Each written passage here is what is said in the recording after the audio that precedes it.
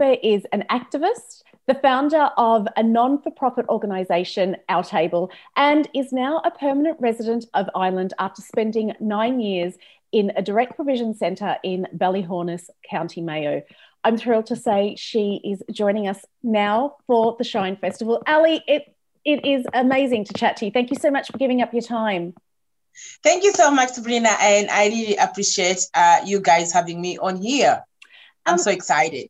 Well, Ali, how does it feel in 2019? You finally got permanent residency in Ireland. How did that feel to have all that uncertainty taken away?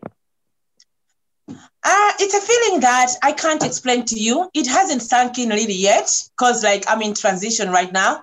And, I spent many years in direct provision, and nobody can take away that from me. It's something that has stuck into my brain. And I'm also grateful that, I am right here. And, as you've mentioned that, 2019, I got my residency. It's a transition. Unfortunately, the transition has also made this tough situation, the pandemic. So it's just kind of like coming out of direct provision and gone into a natural disaster of, of a lockdown, systematically like continuing of the direct provision in a different way. But I don't look at it that way. I have much freedom than what I can actually look behind. My brain has opened up to more new, exciting things. Even in the tough times, it's also the times whereby your brain can really work well. I've used the lockdown as a space whereby I'm trying to figure out and also to understand and to consume that, that exciting news. And do you have a support system, a support network that can help you during the transition? Because this is something that you were so looking forward to. But then when it does happen, it is a shock to the system as well, isn't it, Ali? Yes, yeah. No, I've been really lucky that I've been surrounded by people that are more precious. I can call them precious gems. To be honest, they're people that they've actually supported me tremendously, physically, emotionally, and spiritually. And also, guidance, guidance is very, very important. I call myself that I'm not rich in the bank, but I'm very rich in socio-economically because I have a good social network. So, if you have social network, if you have a very good social network, that means you're more than having money in the bank, because you can have money in the bank and not know what to do with your money. But you can have a social connection and people that are good and they want the best for you, and they really, really want, because also to be socially connected with people, it's another thing, but also connected to the right people. So I always feel like I'm also connected to the right people that are helping me with this transition. And it's become a little bit easy because of that part of support system. How did you make those connections? Because Ali, sometimes that's the hardest thing to do, to actually reach out to somebody and say, can you please help me? Yeah. Can you please help me? It's a very difficult thing. Fortunately enough, I've never said, can you please help me?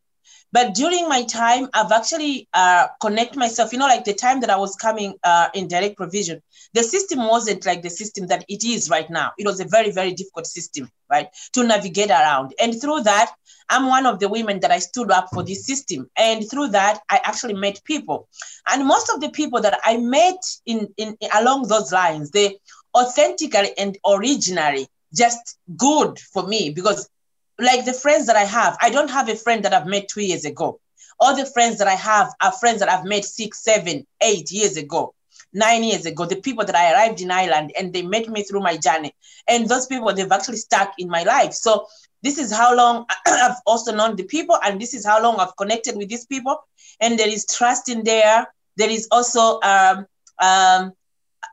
love binding in there. And, there is also a comfortable feeling for me that, because also these people, they've not treated me like a charity case, or they've not even treated me like a woman that we have to sit down and feel compassion with, but they've treated me like the person that they've seen in front of them that needed help and needed support, and they could empower me and allow me to be in their space as their, whether partners or friendship or whatever it is I'm doing. And that's the friendship that I've actually created. That is amazing. Before we talk about your time in Ireland in the direct provision centres, can we go back? To your time in Malawi? What was life like for you there?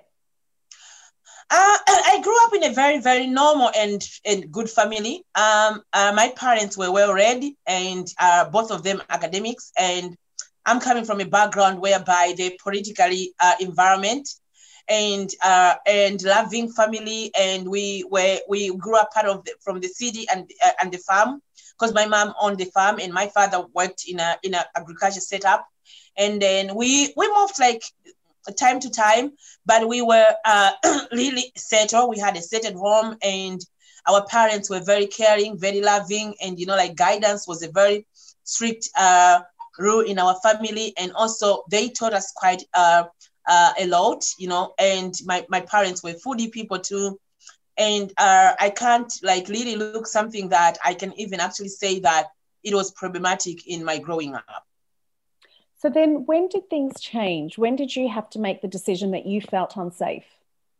Yeah, so, in life, you realize how important your family unit or your background is, or your freedom is, till you start losing the people that you care so much one by one. And then that emptiness and the struggle of how those people depart from this world can actually now write your future.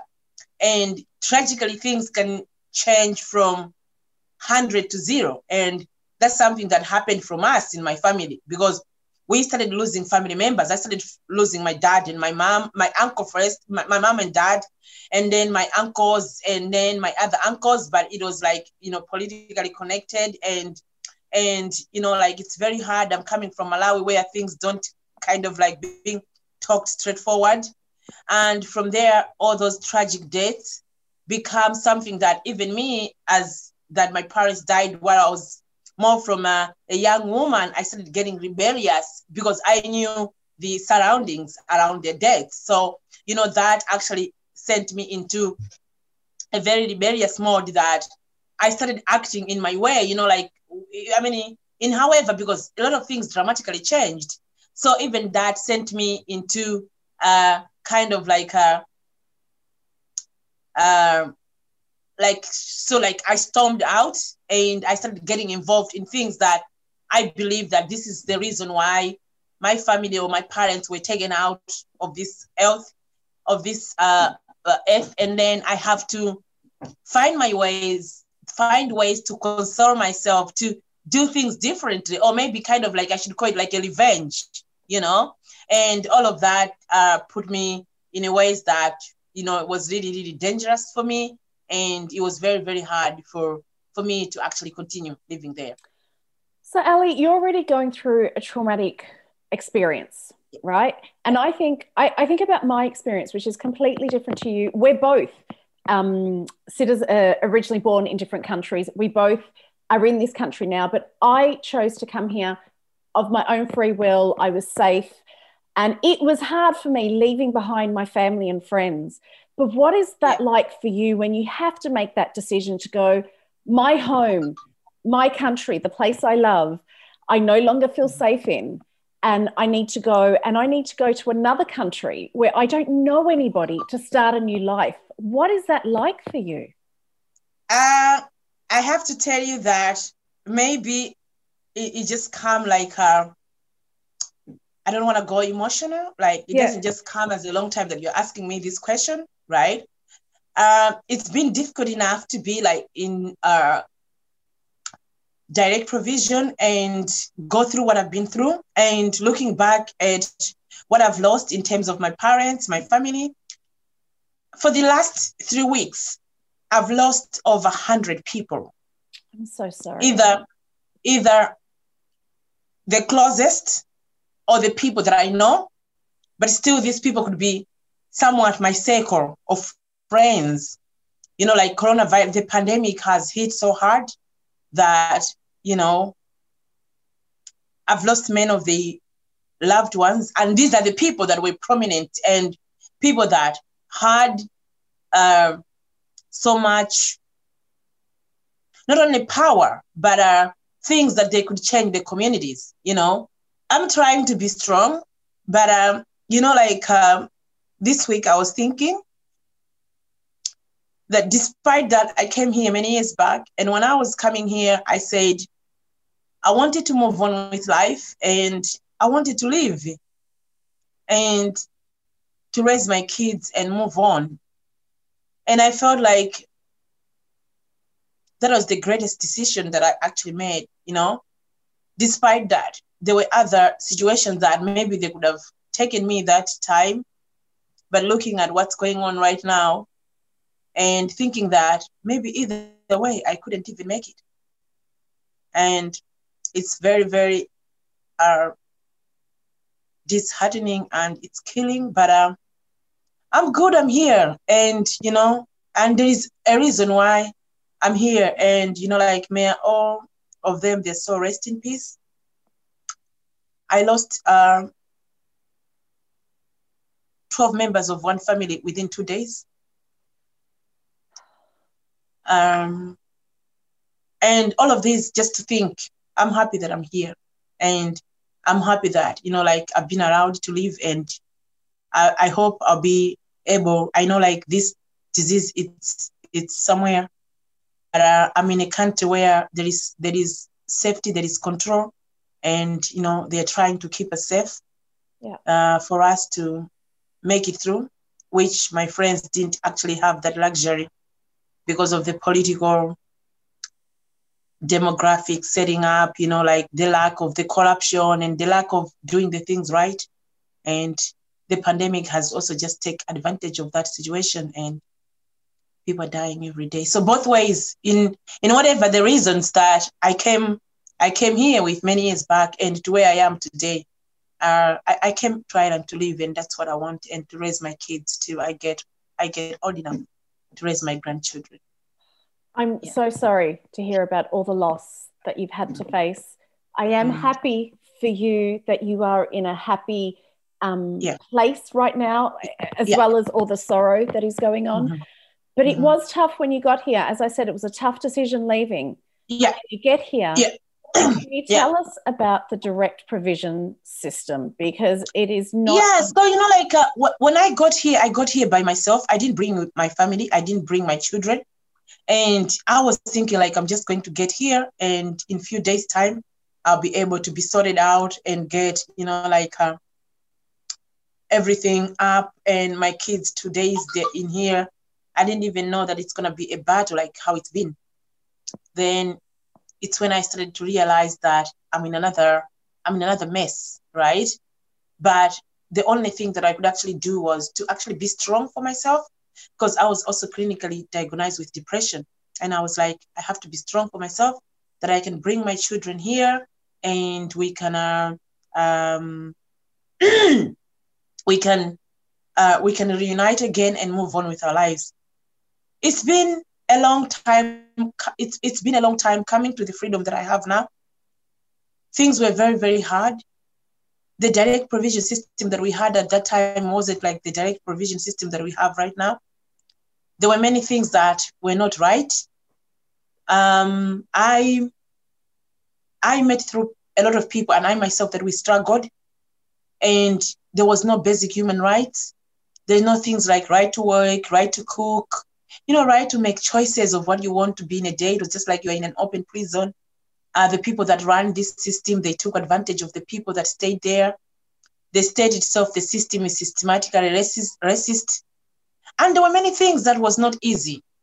And for me to actually be one of the people that we stood up at that time and to start fighting for that system, for the system, it was one of the biggest risks that you could take, because you could be on the next flight to where you're coming from. But I'm glad that with the support of the Irish community, they all come behind me and supported the voice that I carried. And slowly by slowly, although the system is still up for change, but things started like looking up. But it wasn't as easy. We were getting €19.10 a week, and I'll be looking forward to Friday, like today, to go and get my €19. So you said €19 a week? Yeah. How do you survive on €19 a week? People can't do that a day. I don't know how we survived, but we get through it. And even my time, it was a hard time, because that time it was just like after the recession. So, they were like, even get like, like small piece jobs, maybe small pieces of jobs that you could earn a little bit of 20 extra and support your family. It was only that 19 euro a week. I don't know how we survived. It was a very, very hard time to deal with. But I mean, it was that it is. We were just mainly sleeping. And thank God, I was really, really lucky to meet the CEO of Irish Refugee Council, Sue Conlan, who actually offered me an outlet of being out to go to Irish Refugee Council, where I got my first internship. And you were in that system for 9 years, Yeah. and there are people there who have been in that system for as long. The system needs to change. And how can we, as allies, help to make that system change? How do we protest it? I don't expect you to have all the answers, by the way, because it's not up to you to have the answers. But we need to come forward and use our voices. Yeah, I think the most powerful thing that the allies can actually do, our comrades can actually do, is to empower many people from direct provision. For not you to speak for them, because there are many people that have a voice in there. But if you are still going to undermine people and still treating them like charity, or still treating them like, let me hold my hand and I'll show you the way. But if you can say, this is the way, let's walk in and side by side together, and I'll show you how things can be done. I think that will be for the things that I've actually seen. Like, I've been supported quite a lot, and I don't think I've only been supported, but I think I've been empowered to do the things that I could do rightfully, right? So I think that will be the same thing that I'll be asking people, because I've seen a lot of things happening. Like if I talk from 2013 to 2018, there was nothing really much, like nothing.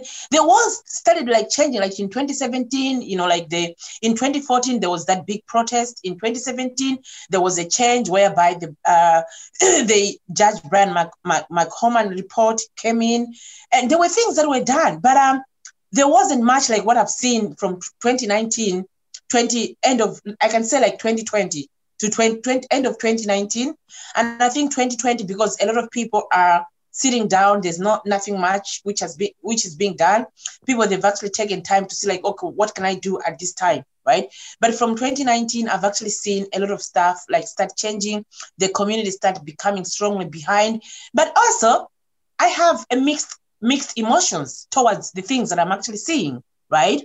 But I also feel like the support needs to come by recognizing the victims of that situation. And by recognizing the victims of that situation, it's not making them the victim, but it try to make them like the tool that you can support and empower them, so they can be able to do things that it can make this system more better. Like now we have a right to work that has been changed now to 3 months, which is, we are getting there, right? I wish if people could come and once just they've been assessed in that 3 weeks time and there is nothing wrong with that, people they can put into a workforce straight away. I wish if things can happen that way. I wish if people want to go into direct provision centers, people will go into a community for integration straight away. I think these are the things that, they can be, support and empower people. I feel like, okay, if people comes in and then you find people that are people that have like a lot of skills, like some of the skills, it's to bring them to that table where those skills are, like to bring them on the boards that where those where they can actually they can actually offer their support or lend their skills. I think that would be the best way of actually you as allies to actually doing, by recognizing people and accepting them and integrate them so quickly and make them part of the program that's happening, other than make them like the people that you should work for. Yeah, and I suppose that brings me down to what, Ireland is so well known for I'm probably going to say this wrong. The Cade Miller Fulcher, the land of a million welcomes. Yeah. But is that what you felt, or did you feel that? I mean, you've spoken about the systemic racism that you felt in the direct provision centres, but what even outside of the direct provision centres? Yeah, in terms of Irish people, right? Irish people that are there to support people. I'm not talking people that works for NGOs or works for groups or whatever, right? But I'm talking about Irish people, right? Irish people are really, really good people, very supportive, and they're very loving. And I'm not just saying that. I've been there, right? So in terms of like things like racism or whatever, they're just few nuggets that, they don't really understand what they're doing. They're not maybe happy themselves. You know what I mean? So in terms of like 1,000 of welcome, I'll say, yeah, Irish people are very, very welcoming. But, we also have the thing that I think the reforms that I would want to see happening is the people that claim to work for people that are refugees or asylum seekers, that they shouldn't be taking that as a job, right? Because a job and a community work, they're two different things. A job, you're working to actually get a pay at the end of the day. So whatever you do, you know that you're just working for the paycheck, right? But if you have that community spirit of welcoming people and make people part of your community, I think if I'm talking in terms of the Irish community, yeah, it is a country of 1,000 welcomes. And it's just maybe been trickered out, manipulated by maybe other alliances that, they also partner to work for people like asylum seekers and refugees. But in terms of Irish people, are very, very much welcoming people. Ali, you are so inspiring, such a powerhouse, like everything you have gone through. And then you've gone and done other stuff. Like, was it 2019 you ran in the election? Like, yeah. what was that moment like for you? That is incredible, Ali. I can't express to you, my election had a twist and turns. Like when I'm meeting a lot of people that, like they've known me for a while, they'll be like, hey, your story has a twist and turns, right? It did. But also for me, it's one of the moments that they will remain in my life forever. And if I ask you like one of my best moments, those were one of my best moments, right? And what you have to understand is like when you are fighting a tough battle, it's not easy. You have to climb mountains for you to succeed. So I learned a lot from my father. And my father used to tell me that if you are doing something and your life is just so easy and smooth, just know you're doing nothing, right? But if you are traveling and if you are riding a ride, if your car breaks up and then your tires burst and, just know that this journey, it's leading me to something really, really great. So, I'm so happy that I did what I did because it took the direct provision case on a certain level, right? I've seen so many changes through the time that I've stand up and campaigned for this system. And that moment was just like one of those moments. And, I am the very, very first asylum seeker in Irish history to run for an office. When I was running for the public office, nobody knew, even some of the TDs or member of the parties knew that people from the camp from direct provision could actually go and run for elections. I even wake them up. I even opened their eyes because now we started seeing community leaders coming into DP centers, now trying to change the landscape. Like even some of them, I know there were some, even after me, they were approaching people, do you want to come and just stand for election? Whether it was just like for the photo op or whatever it is, they were going in there. But there were things that really happened. And people were like calling me, like my sister, which I've had a very good relationship with the community from the asylum community, and refugee community. And I can't tell you how much love people show me while I'm leaving, or the stories that they tell me while I'm leaving. Because sometimes I feel sad that why should people come and write along Euroje on my death coffin when I'm right here? I can't even hear 2 or 3, but I've been really lucky that, people come and tell me how they feel. So, like my fellow asylum seekers and refugees, they were coming to me like, oh, you know what, sister, you've actually done. Look, we had 10 TDs today in the DP center. They were even asking some of us, do we want to go and run for elections? I'm like, for real, you run for elections? Or they want you to be there for them to be seen? You know what I mean? Yeah. So but it did, it did open up a lot of doors. And and not only for me, but also for the community of asylum seekers and refugees. And you've actually seen like so much changes that have happened for these past 4 years. So, like I would do that again. One word, I would do that again. Well, I hope you do, because I think we need more people like you. Like, you are incredible. We need you in our government. But you are continuously giving back. You also have Open Table. Tell me about this. Yeah, so I have our table. So our table was set up in 2015 with a very good friend of mine. Now I call her my sister, Michelle Damode. And Michelle Damode, she's an Irish businesswoman that, was running her business in Dublin, the Cake Cafe and the Slice. And, we met through the conversation over food. We met through my previous CEO, Sue Conlan. And when we met, we sit down, we share the chocolate cake, and we talk our love of food. And that's where our table started from. And our table started, the idea of our table was to create a space whereby asylum seekers and refugees could come and integrate. And also knowing that a lot of asylum seekers spend so many time in the direct provision, not doing anything. So by the time they're getting their papers, it's very, very not easy for them to be employable. So we created this space so that we can retrain them and we can offer volunteership and also offer paid work, which it really worked really well. From 2015, it's a long story, so I'll just cut it short. So from 2015 to where I am right now, we have actually employed over 25 people, worked with over 100 volunteers, and offered so many programs and skills. And also, I've also being able to actually integrate many asylum seekers. Unfortunately, Michelle left. She went to, back to school in 2017, but I took up in 2017, I myself and other few people that supported me to actually do that. And in 2019, you see, I got my papers. So after I got my papers, I needed actually to expand. So in 2020, I started working on another company too, which I've just now set up a new company, which is going to be launched in two weeks' time. So that's kind of like my private company. It's called Ellie's Kitchen Home Edition.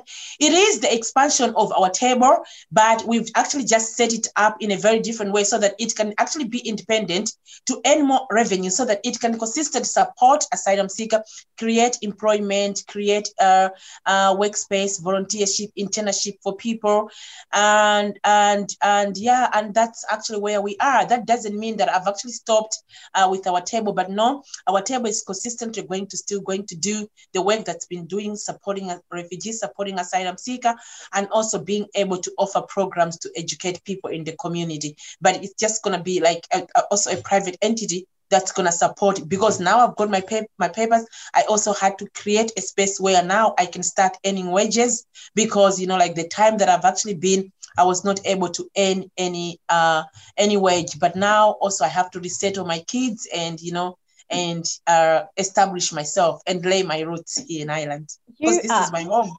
You are incredible. I have heard you say, I want my history to stay here in Ireland. Ellie, yes. when we look back at your history, what do you want people to say?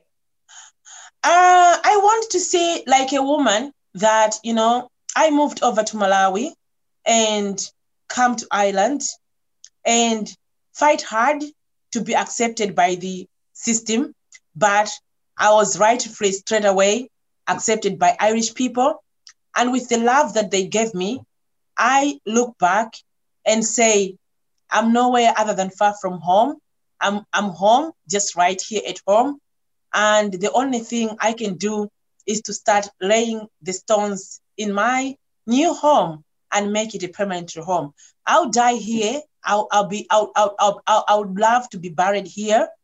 I know my parents died in Malawi, but I'm happy that, they're great, they're sleeping well. But this is my new journey, me and my kids, and I've chosen it to be that way. And I want to move forward. And this is my home. That's where I want to live, and that's where I want to stay, and that's where I want to sleep. So, yeah. And now it's just laying roots for my new home. Well, Ali, I wish you and your family all the very best. You continue to shine so brightly. You are incredible. Thank you so much for giving up your time. So let me just show you one thing. So Okay.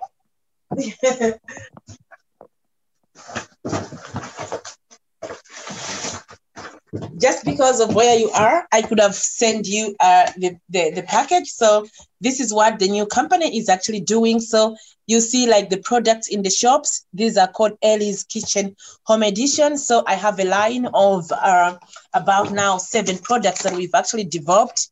So I have 3 hot sauces and 2 pasta sauces. We've just taken down one for some reason because of the situation that we are in. And I have a peanut butter and a peanut snack. So these things, they'll be coming in shops like in a few weeks time. But, we are hoping to expand to Ellie's Foods, which is going to be a brand line. Oh, yeah. Incredible. I am so happy for you. Cannot wait to pick one of those up off the shelf and bring home. As I said, yes. you keep shining because you are incredible. Thank you, Ali. No, thank you very much. And I really, I'm so humbled and honored for you guys to invite me here. And I'm looking forward to catch up with you soon and all of you guys when all this madness is over, and continue doing good.